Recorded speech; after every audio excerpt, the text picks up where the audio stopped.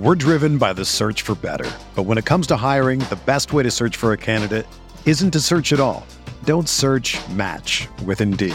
Indeed is your matching and hiring platform with over 350 million global monthly visitors, according to Indeed data, and a matching engine that helps you find quality candidates fast. Ditch the busy work. Use Indeed for scheduling, screening, and messaging so you can connect with candidates faster. Leveraging over 140 million qualifications and preferences every day, Indeed's matching engine is constantly learning from your preferences, so the more you use Indeed, the better it gets.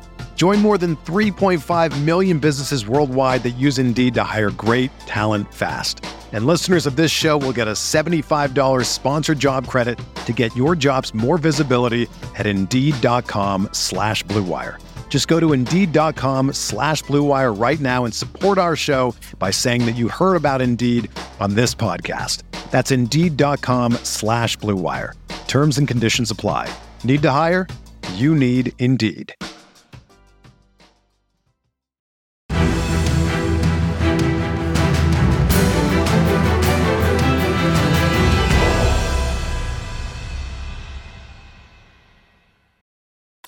What is going on, Colts Nation, and welcome back to another episode of Bring the Juice. Your guy Cody here, and the Indianapolis Colts wrapped up their final preseason game. They defeated the Tampa Bay Buccaneers by a score of 27-10.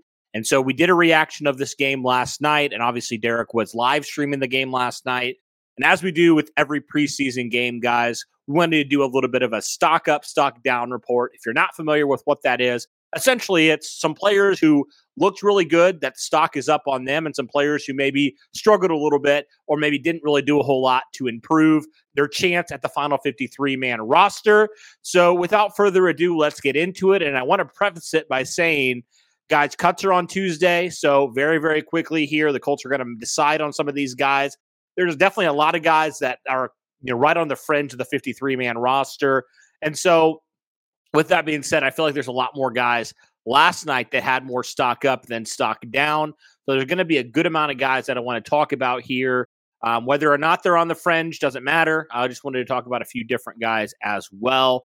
So starting with some of the negatives, let's just get this out of the way right off. Let's talk about some of the guys that kind of struggled a little bit. I felt like the number 2 and number 3, number 4 wide receivers, they all didn't really get involved a whole lot. We talked about a little bit like, okay, was that more on the coaching staff? Was that by design? Was that more on the quarterback? Or was that more on the wide receivers? I think for me, I still have question marks at wide receiver. I think there's tremendous talent there, but, the immediate impact is more my question. So it's just like, I didn't see anything. I was hoping to see Alec Pierce have at least a couple nice catches, and the offense obviously didn't stay out there, the first team offense, as long as I'd like, but I would have liked to see them go a little bit more vertical and at least test these Tampa Bay DBs in this last preseason game, but they really didn't do that. Their offense kind of stalled. So, the stock is down, I guess, on just the first team offense because they really kind of struggled, and specifically the passing game didn't see a whole lot downfield for them. Obviously, in that third drive, Matt Ryan started to light it up a little bit, found Pittman for a really big gain, found Deion Jackson on a nice screen. So, all that to say, I just would have liked to see a little bit more from the passing offense in particular, outside of Michael Pittman, the other wide receivers the Colts have on their roster. Kind of talking about a couple other things as well that I was a little bit, still concerned about. Definitely that backup interior defensive line. I'm still concerned about it. Right when they came in, Tampa Bay ran it right down their throats again. Now, to their credit, they started to shore it up as the game went along. But to me, guys, it's still kind of a concern. Can the Colts stop the run? If something were to happen to Buckner or to Grover Stewart, who's the next guy in line at that back? Especially the backup one tech is kind of my biggest question mark. More of a run down defensive lineman. And it seems like the backup guys have kind of struggled so far in camp and through the preseason. So that's been my biggest question mark right there. So I do think, potentially a guy like Malcolm Brown, and that's been a name that's been thrown around, could be a nice fit backup one tech. Whatever it is, I do think it's a real possibility the Colts look to get a vet here in the next couple days, maybe next week or something like that, because I do think it is a concern. So really, guys, that's about it that I have as far as stock down. So there's a lot of guys that have a lot of stock up, I feel like, compared to, in the past. I mean, maybe you could throw Nick Foles on stock down, but I don't know. I still feel like he's really going to be, your number 2 quarterback. And he did have a few throws where you're like, what was that? But overall, I wasn't like overly like concerned about him, I guess. I know some people are. And obviously, if you guys listened to the podcast yesterday, you know how Derek feels about Nick Foles. He doesn't really have any confidence. I think it's a little too premature personally. I'm not really there yet. I do think, and we'll get in, and I guess that leads kind of into the positives. Sam Ehlinger, again, had another spectacular day, had a really long rushing touchdown, had a couple nice passes, obviously had a big screen pass to Desmond Patman, who I also think has stock up as well. And I think right now, guys, he's a number 5 receiver. So some of those key backup guys. And I think Sam Ehlinger's guys really made a case. I don't think he's quarterback 2, but I certainly think he needs to be rostered on this team. He can't, be cut. He can't try to get him through waivers because, guys, I don't think he's going to make it through waivers. I really feel like the Colts need to keep 3 quarterbacks now, and credit Sam Ehlinger because he has looked phenomenal this preseason. So just wanted to give him shout out as well as Desmond Patman as well. And I guess on the flip side, you could maybe say Mike Strawn as well, a little stock down because you didn't hear from him. He didn't do a whole lot in this last preseason game. I would have liked to see him get a little bit more involved. Only had 1 catch on the day. So as far as some other guys that I really felt like had some stock up, these are some guys that I posted last night on Twitter after following the game. A couple guys that I really feel like looked good as far as the ups are. So talking about the quarterback, let's talk about as well, staying on the offense. I felt like Bernhard Raimann, for the most part, he had 1 sack he allowed, but it seems like he's continuing to look good. For most of that game, Bernhard Raimann looked really good. And so I think the stock's up still on him, despite the fact that he did allow a sack. Obviously you don't want to see that, but I think he's continuing to progress and getting to where the Colts feel like he needs to be at this point. So wanted to give him a quick shout out. Talking about a couple other guys as well. Deion Jackson, he actually started the game as a starter. And I think that was due in part to the Colts kind of wanting to see what he did. And I want to give him credit where it's due. He had a nice play on a screen pass on that 3rd drive. I thought he looked really, really good in open space. So I think, guys, he could potentially be RB4 if you do keep 4. So I wanted to give him kind of that shout out there. Phillip Lindsay as well looked really good. He had a touchdown with the second team offense. So I think he's RB3. A couple other guys as well that I thought looked good on the offensive side of things. I thought Wesley French looked good. I think he's probably going to make the roster as that backup center, depending what happens with Pinter, kind of that backup 2nd or 3rd center. We'll see exactly how it plays out. But I thought he looked pretty good in the game as well. Some other guys that I thought looked good. And this is a guy that guys I think sneakily might make the roster because of what he did in the return game yesterday. That's Keke Coutee.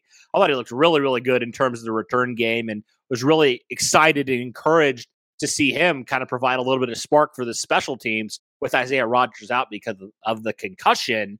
So, yeah, I was really encouraged with him, and I think he might just round out this roster because of his ability on special teams and also what he can do in the slot as well.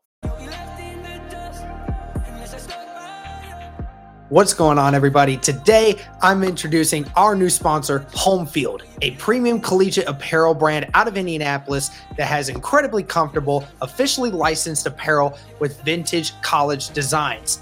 Homefield, being a local brand to Indianapolis, is partnering with the Indianapolis Colts to bring you a new collection of Colts apparel. This is Homefield's first NFL collection. They're super excited to be involved with the Indianapolis Colts, and we're excited to help promote their new designs. They have 6 new designs. They have a hooded sweatshirt, crew neck, 2 different tees, joggers, and a jacket. Now, if I say so myself, I'm definitely going to be rocking the sweatshirt and the joggers, guys, because they look extremely comfortable, and I'm definitely going to need them for the fall and winter season. It's the perfect collection to have for you guys to kick off the NFL season.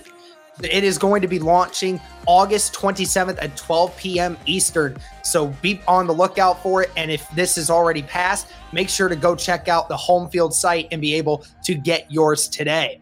New customers can get 15% off their first purchase from Homefield with the code BRINGTHEJUICE at checkout at homefieldapparel.com. Make sure to go check out their website, guys, and catch your Colts apparel. A couple other guys here that I want to talk about. I think that'll do it, guys, kind of for some of the offensive guys. Now, moving to the defense, there's a lot more guys here that I want to kind of highlight. Want to talk about specifically Ben Banogu. I thought Ben Banogu looked really good. He had a couple tackles for loss. He was playing like his job depended on it, and it really does. It was his last chance with this team. Is it too late? Is it too little too late at this point? We shall see. But I was encouraged with what I saw from Banogu last night. I thought he had a strong performance, all things considered, and definitely has made his case to make the final 53-man roster. A couple other guys. Sterling Weatherford looked really, really good. I felt like, he led the team with over 10 tackles. He looked really, really spectacular. And guys, to me, he's a lock to make this roster at this point, even over a guy like JoJo Domann. So just wanted to give him a shout out. I thought he looked really, really good. I think he's definitely going to be that number 5 linebacker. A couple other guys that looked really good as well. I wanted to talk about Anthony Chesley. Anthony Chesley and Dallas Flowers. We'll highlight them both. Both guys that are vying for that number 5 corner spot. I thought they both did some things to help them out. More Chesley in coverage, and I would say Flowers was fine in coverage, but also his ability on special teams could potentially give him the nod over a guy like Chesley, or maybe forces the Colts to feel like they need to keep 6 cornerbacks. We'll see. But I thought he did himself some favors, had a 50-plus yard return, I think, on the kickoff. So, you like to have some guys that show some ability there to do a little bit of both. The last guy that I want to kind of talk about here, guys, is somebody that I think will now make the final 53-man roster because Armani Watts got injured his ankle on the first play of this game, is out for the year. And I felt like Rodney Thomas, the Colts' 7th-round pick, looked really good. I thought he looked really good. I'm very intrigued by his upside as a safety. I'm really looking forward to seeing what he can do, kind of as that backup free safety. I'm really, he's very athletic. He's raw, certainly. But I liked what I saw from Rodney Thomas. I really felt like he played really good given the circumstances, and the Colts are going to need him, as that primary backup guy to Julian Blackmon. And I think he's a guy that's up to the task. But guys, I think that'll do it overall for my look at some of the stock up, stock down guys. Like I mentioned, a lot more stock up guys and a lot more stock down guys at this episode. And guys, like I mentioned at the beginning, also, roster cuts are happening on Tuesday. So we will have a final 53-man roster prediction out tomorrow. Be sure to look for that. That'll do it, guys, for kind of my look here at the stock up, stock down players from the Colts' final preseason game against the Tampa Bay Buccaneers. Let me know your thoughts overall on some of these guys. We're looking more at not really a whole lot of the starters, although we did highlight a few. Talking more about some of those guys that are making the final 53-man roster and kind of making their case. So let me know your thoughts in the comments below. Be sure to like this video, subscribe, all that good stuff. Thank you to everybody who tuned in yesterday for Derek's live stream, and also for our video we posted late last night. If you haven't been able to check out that video, be sure to do that and hear about 5 minutes of Darren ranting about Sam Ehlinger versus Nick Foles. It's golden. So be sure to check that out, guys. But thank you guys so much for tuning in. Really appreciate all the support. And as always, guys, go Colts.